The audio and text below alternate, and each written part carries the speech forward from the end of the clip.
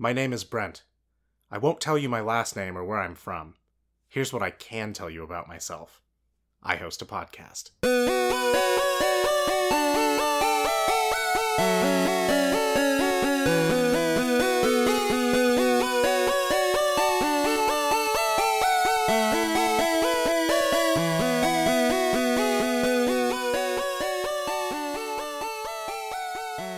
Welcome to Fandalites, the weekly podcast where Jenna and I read and discuss K.A. Applegate's Animorphs series in order. This week we're doing Book 12, The Reaction. So the book opens with a field trip to the gardens, during which Rachel saves a young boy who falls into the crocodile enclosure, and in the process acquires a crocodile morph. Later on she starts morphing uncontrollably, without even changing back to human in between, and ends up destroying her house. Bizarrely, she spends most of the book trying to keep this a secret from the other Animorphs. This causes problems when the group attempts to keep Jonathan Taylor Thomas from becoming a voluntary controller and endorsing the sharing. She eventually finds out from Axe that this can happen if you acquire an animal you're allergic to, and that the only way to fix it is that eventually your body will reject the DNA out into a separate animal, like a sneeze. She eventually expels the DNA during a talk show she was supposed to appear on, and there's a showdown between a crocodile, a bear, a llama, a squirrel, and an Andalite on live TV, and then Jonathan Taylor Thomas flees to Uzbekistan. Did I miss anything? No, I think that's really the heart of this book, is a lot of televised hijinks and references to 90s pop culture. I don't think this is as a 90s book as the Dolphin one, but it's pretty up there. God, okay. All right, so I apologize to our listeners. The actual character's name from this book is Jeremy Jason McCole, and he is the teenage star of Powerhouse, where his dad is played by a comedian. I'm just going to call him Jonathan Taylor Thomas because we all know that's who it is. Yeah, and that's a lot easier to remember than Jeremy Jason McCole. It rolls off the tongue. But yeah, obviously, definitely for certain home improvements, Jonathan Taylor Thomas. Again, an extremely 90s book. We also have a reference to fanzines, which made me very, very happy. Because Cassie and Rachel are both like super into Jonathan Taylor Thomas. And read a bunch of fanzines about him, which is so 90s. Yeah, they 100% have posters they've torn out of Tiger Beat on the wall. Yeah, Marco expressly references Tiger Beat at one point, and I'm like, God, oh, the 90s. Oh, the 90s. Oh, the 90s. That's like the subtitle for these books. Yeah, for maybe this whole podcast. What fanzines did young Jenna read?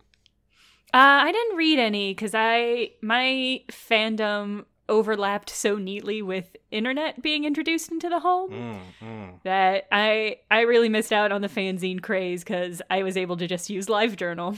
Well, okay, that's fair. Yeah. But I still love the idea of fanzines. Like, I read more fanzines as a 2017 adult than I ever did as a 90s teen, preteen. And people say academia is a waste. We also had there's a weird extended scene in which Cassie and Rachel are talking about bands misnamed by Cassie's mother. Oh my god, this was the best thing probably in the entire book. Yeah, I think so. Other than just the weird shit show at the end. Yeah, okay. The Three Stooges sketch bit at the end was pretty good. Yeah, we'll definitely get there. But it's super wacky. It's wacky. It's just all wacky. But yeah, I really liked Nice is Neat. Yeah. But Cassie's mom thinks that 9 Inch Nails, NIN, stands for Nice is Neat. Because Marco, for some reason, needed Cassie to buy a CD so that he could make a tape of it.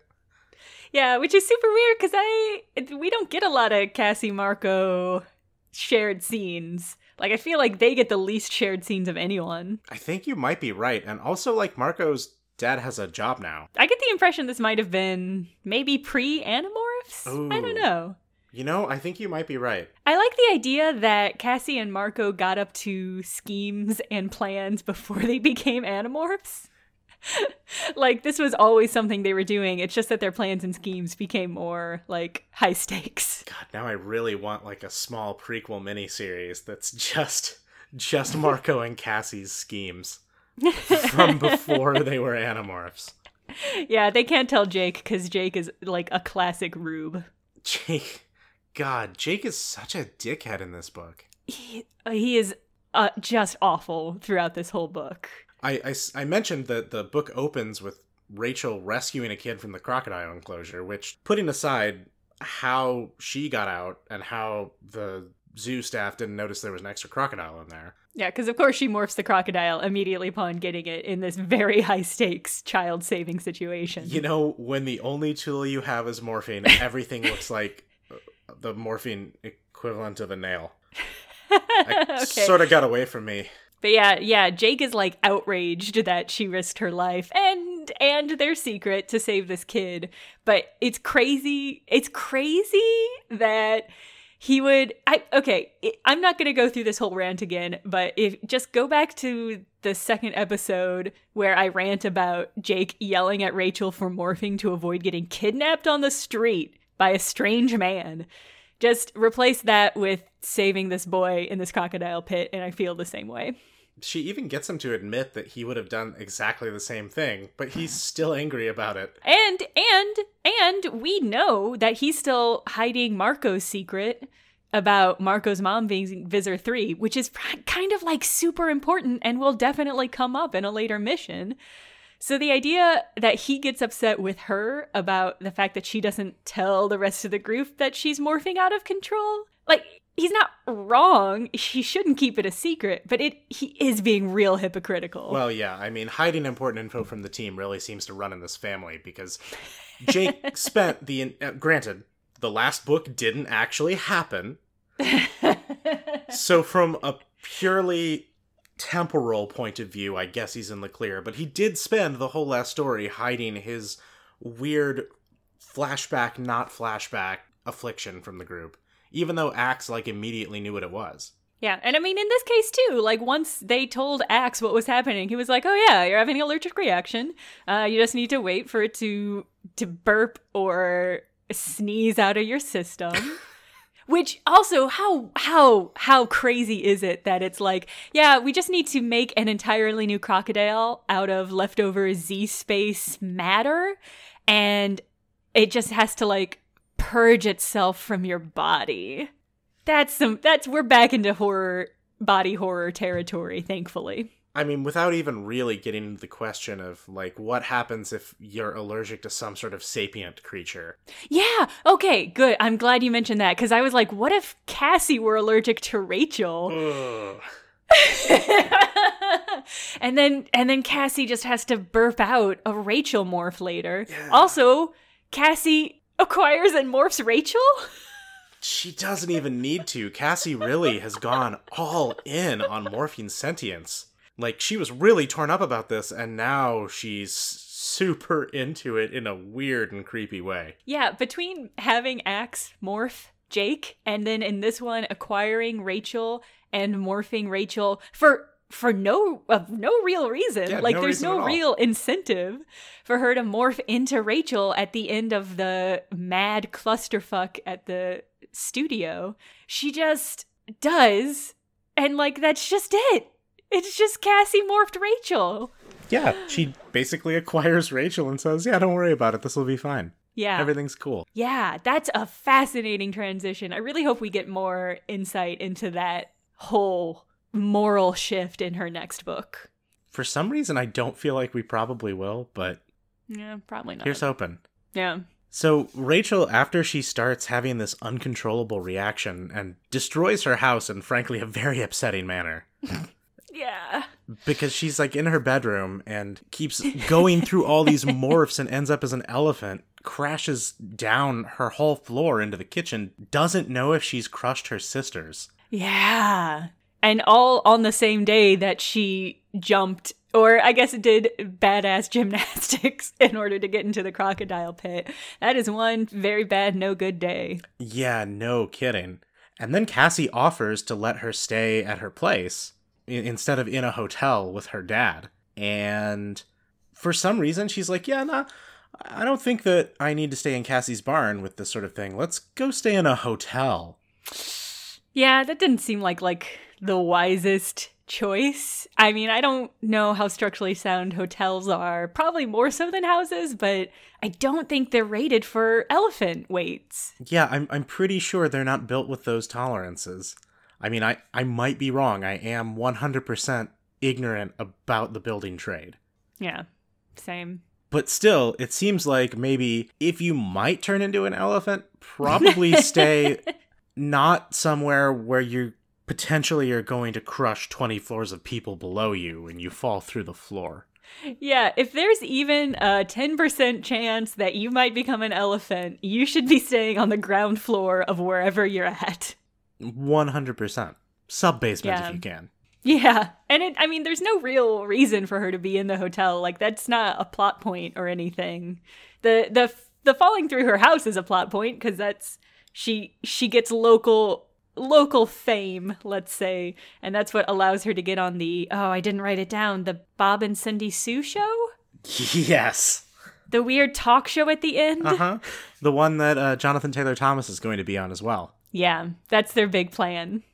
Right, because they need to intercept him before he starts promoting the sharing. Yeah, because they get a good idea that they spy on him while he's on a yacht, and they get a good idea that he's not yet a controller, but that he is, like, voluntarily handing himself over. Like, he knows what Visser 3 is. He sees Visser 3 morph out of a human into an Andalite and then into some sort of javelin fish, some sort of blowfish with spears. A Lebton javelin fish. Yeah, that's the one. Axe identifies it immediately.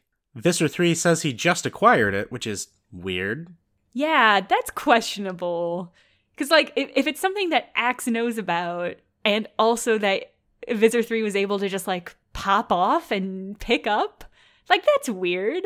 It really implies that Visser 3 is doing the equivalent of going golfing or hanging around at Camp David for a couple weeks, daring this war that he's in charge of. Yeah, which would be pretty much par for the course for Visser 3's whole deal. He's just the worst. He's just such a shitty boss.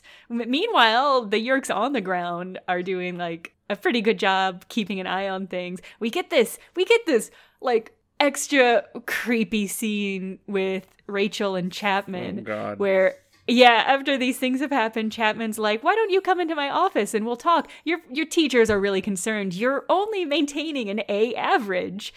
Like, that, first of all, I don't think that's how public schools work in my experience. If you're not absolutely failing out, I do not think anybody cares. Right, but the whole point of this scene wasn't that it had actually anything to do with her grades. It was Chapman grooming her to join the sharing.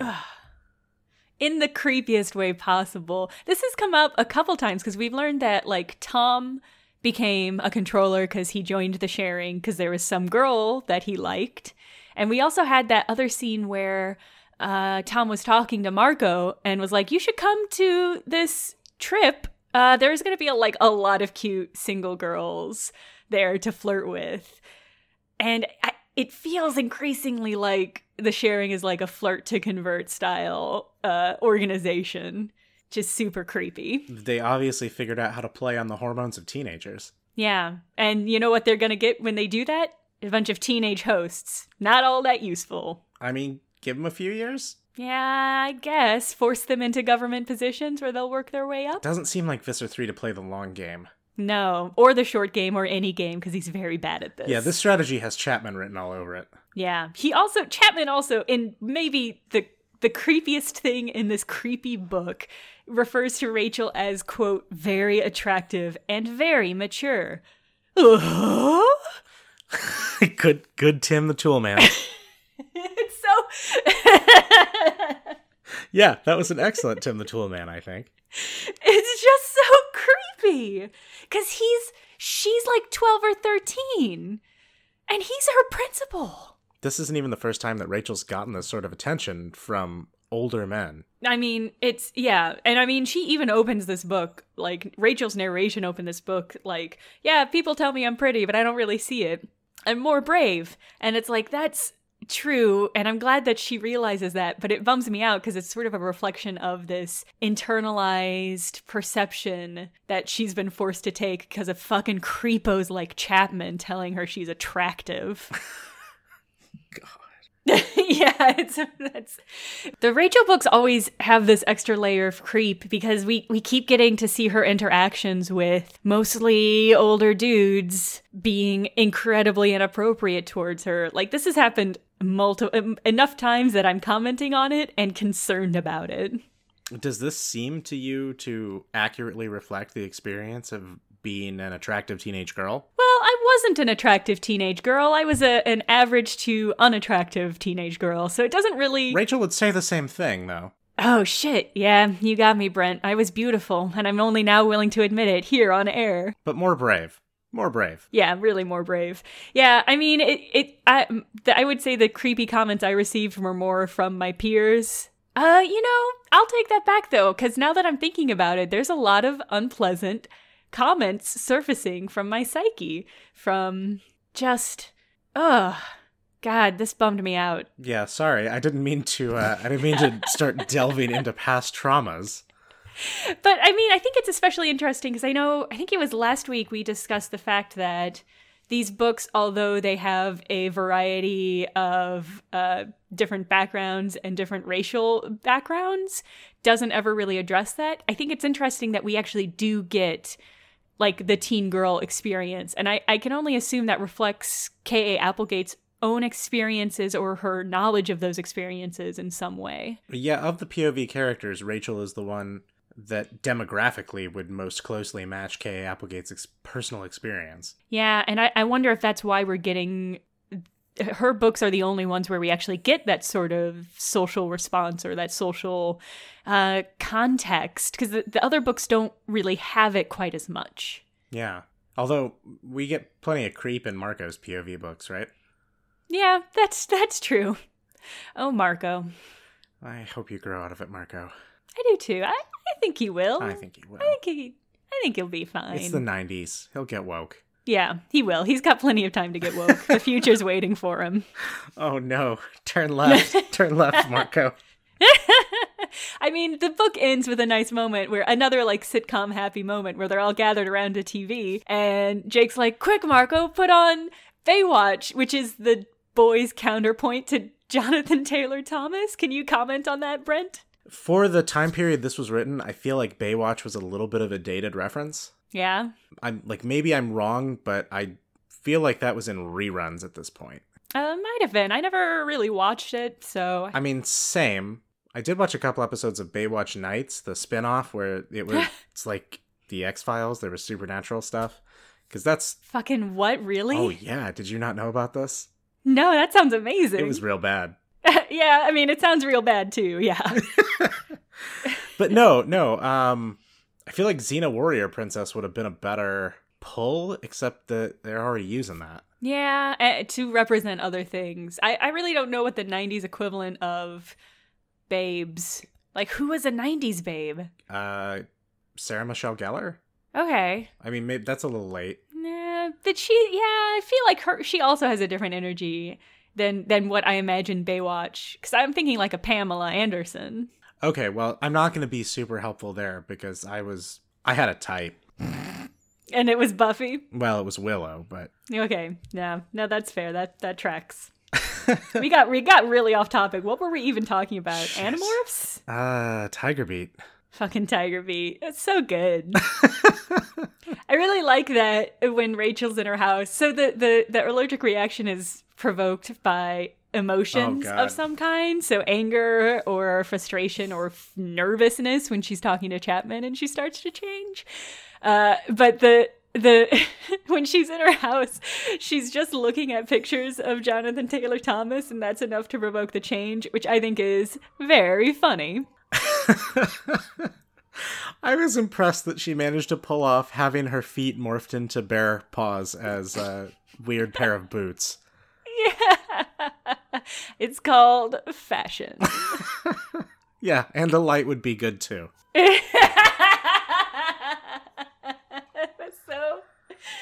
That was so good. The context for that being at the end when Cassie has unnecessarily transformed into Rachel is she's talking to producer who's clearly a controller and clearly suspects just Rachel and a whole bunch of people. Because again, just all the Yeerks other than Visitor 3 know that the Animorphs are humans. Yeah, they're just not allowed to admit it at work. So this producer's like totally convinced that Rachel the Rachel that he's talking to, which is actually Cassie, is an Animorph. And as she's walking by, he hisses Andalite at her, and she's like, yeah, Andalite would be nice too. It's so good. It's such a spectacular moment. It made Cassie jump to the top of my favorite Animorph list just for how cool it was. It was prefaced immediately by Cassie doing an almost parody of Rachel. Yeah. And Rachel is standing like really close by, again, because it's entirely unnecessary for Cassie to have morphed.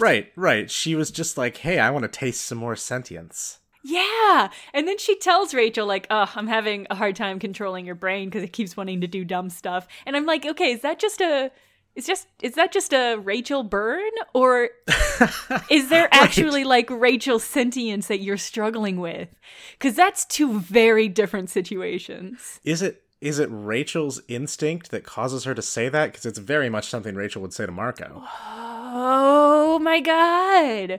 There's too many levels there, Ben. Right? We need to incept a layer deeper.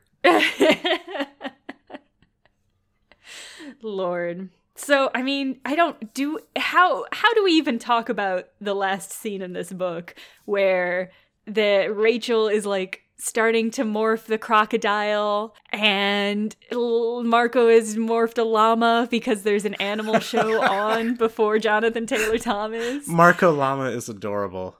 It is really cute. I like that Rachel in this book also admitted that Marco is cute, just like not as cute as he thinks. She's right, though. There is no way that he could be as cute as he thinks. That's true. It would be impossible, except if he's a llama, because llamas are adorable. God, okay, sorry. I didn't mean to interrupt you with the tangent about Marco Llama. I mean, the whole last scene is so fucking crazy. It's Rachel is like, gets the crocodile brain in her regular brain and bites Jonathan Taylor Thomas. It's a love nibble. It's bonkers. And like Cassie drags her off into a bathroom, and Rachel is expelling the crocodile but also still morphing allergically, so she's turning into a bear as a crocodile is like pulling out of her back. I want to see the fucking fan art for this, by the way. Oh my god. I want to see the Chimera Bear Rachel crocodile. I want it to ask me riddles. You know they're going to be bullshit, though. Yeah, they're going to be Animorph riddles. But from like book 40, which we haven't gotten to yet. They'll be like, what walks on all fours in the morning is actually an idiot that can't plan anything. And you're like, oh, this or is that 3. Jake? Oh, shit, okay. I thought it was Jake in a tiger morph, and then Jake in a human body, and then Jake as a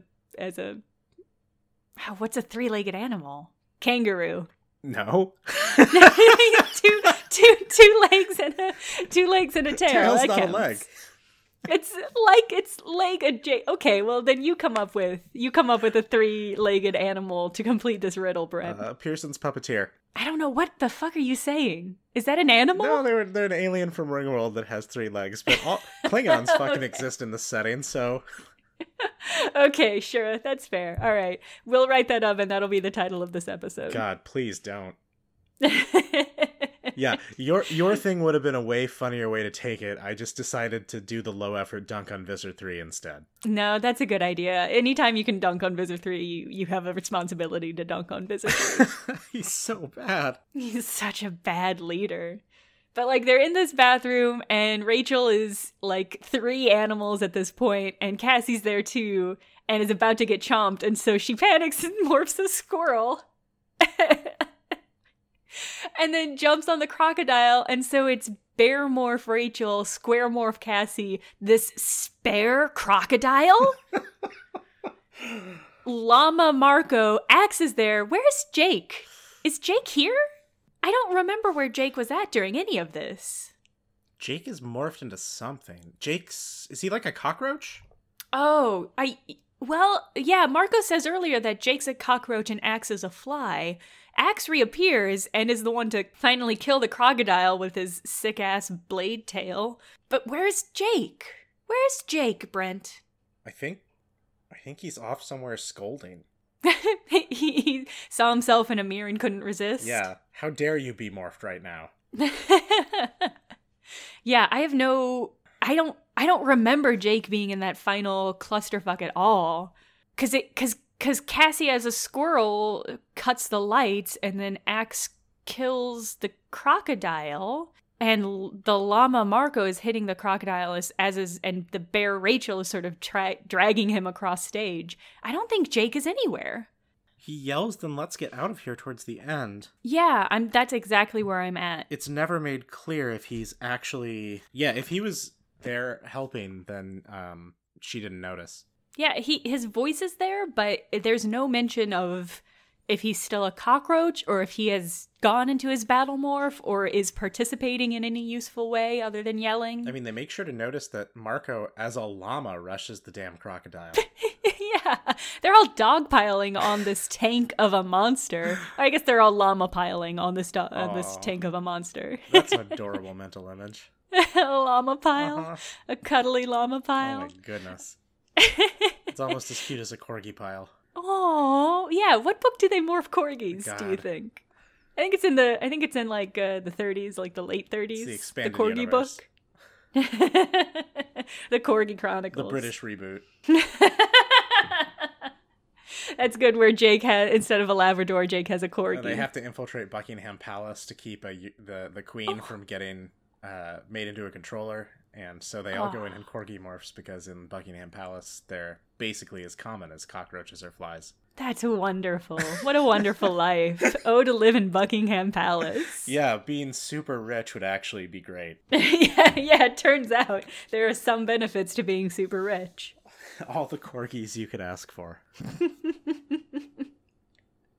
So, I mean, that whole last scene is super crazy because, like, there's just a crocodile, and that crocodile doesn't belong to anybody. Like, there's a wild animal dude there, but he's like, yeah, these aren't my animals. I don't tour with a grizzly bear and a crocodile. I've got a llama and, like, a sloth and maybe, like, a fancy-looking pigeon, but that's it. I appreciate that Bart Jacobs, the animal guy, is like, these aren't my animals, but the hosts keep going, get Bart Jacobs out here to get his fucking animals off the stage, because they can't conceive of a universe, rightly so, in which there is an unescorted grizzly bear and crocodile just chilling there's in an their studio. Unaffiliated crocodile has made his way into the audience.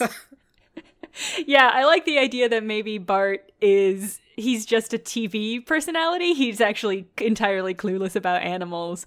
So he sees a grizzly bear and a crocodile and he's like, I can't do anything about that. They're not one of my animals. You know he's going to get blamed for this, though. Yeah, I'm certain that's how they're covering it up. It's just his fault. He brought a grizzly bear on and you're not supposed to do that on TV. So they attack. Like, this menagerie tumbles onto stage, and Jonathan Taylor Thomas is there. He has been made a controller, which we know because the Yeerk bails once his body's in trouble, which is good to know because that's something we've definitely talked about in the past is, like, can and will the Yeerk bail if the human body is in extreme danger? And the answer is, yeah. Yeah, we still are not 100% certain if the Yeerk dies with the host. But we do know that the Yeerk wanted the hell out. I mean, it didn't get very far because we hear Rachel, she steps on something squishy and it's revealed that she has crushed the Yeerk under her bare foot. Her bare foot? Her bare feet. The cleanest double entendre ever. Yeah. So, I mean, it all works out well in the end, I guess. I was really certain for about 3 pages that Jonathan Taylor Thomas was going to be Visser 3 morphing Jonathan Taylor Thomas at the end of this. Holy shit. That would have been a great twist. Right? Yeah, that would have been really good. Because he's such an asshole in the green room. Yeah, he really is. And I guess the question is whether that's an accurate Jonathan Taylor Thomas representation or if that's just the Yeerk that was in Jonathan Taylor Thomas. He was just like an asshole Yeerk. I mean, Jonathan Taylor Thomas does not come out of this book looking great. No, he certainly doesn't. But Hecate did get him into the controller equivalent of witness protection in Uzbekistan. Yeah, we haven't touched in with Hecate for a few books, mostly because last book didn't happen. So, so I guess Fuck the last book so much. Brent remains very spicy about the last book. Extremely. As well he should. But yeah, I guess Hecate has been keeping an eye on things. I assume that Hecate, like every single of Visser 3's controller army, I assume they all know Animorphs are really human, and it's just Visser 3's the last holdout.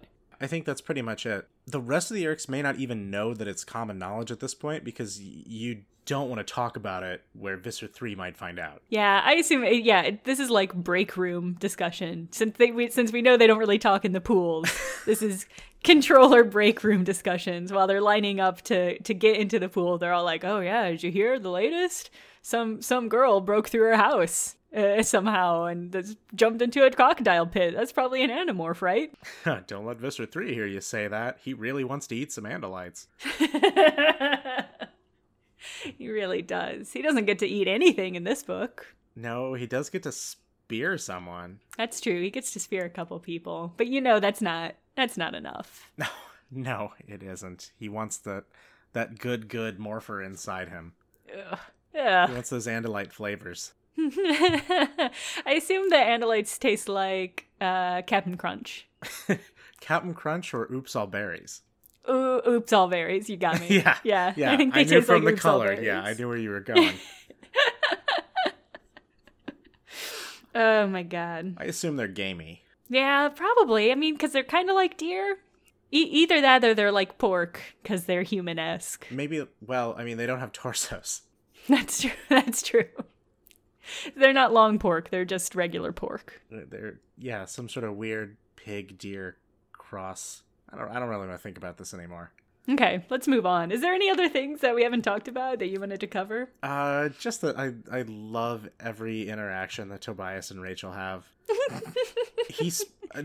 Several times during her POV books, she calls out that he's like privately thought speaking to her because they have little in-jokes and stuff. Yeah. She refers to him in the real early chapter as their first casualty. And it's so sad because they're just...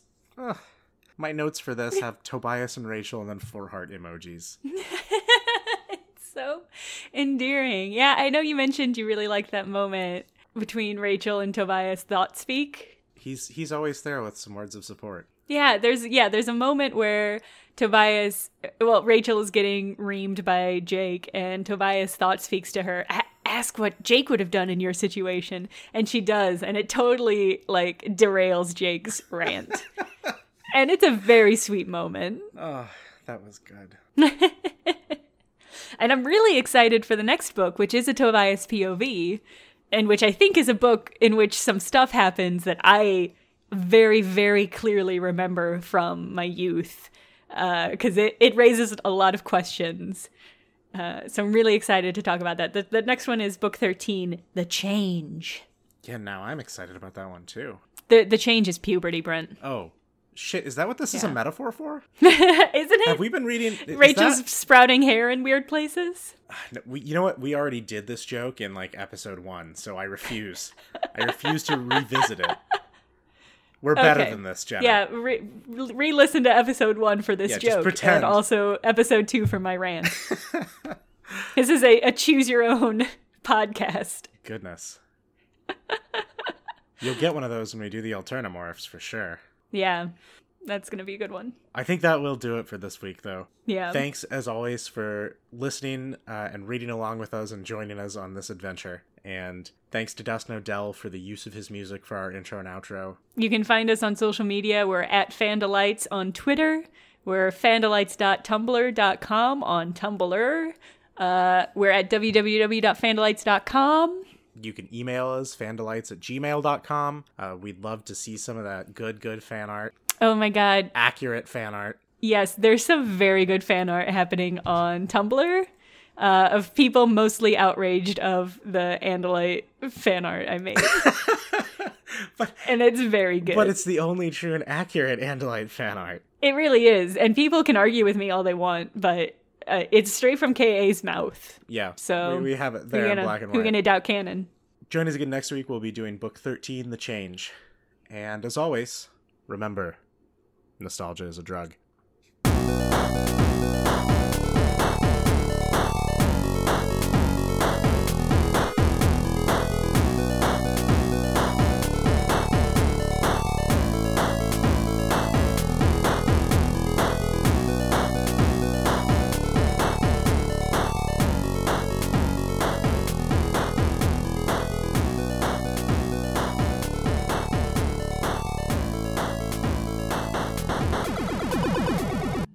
Wait, Brent, before we close out, Are you still recording? Yeah.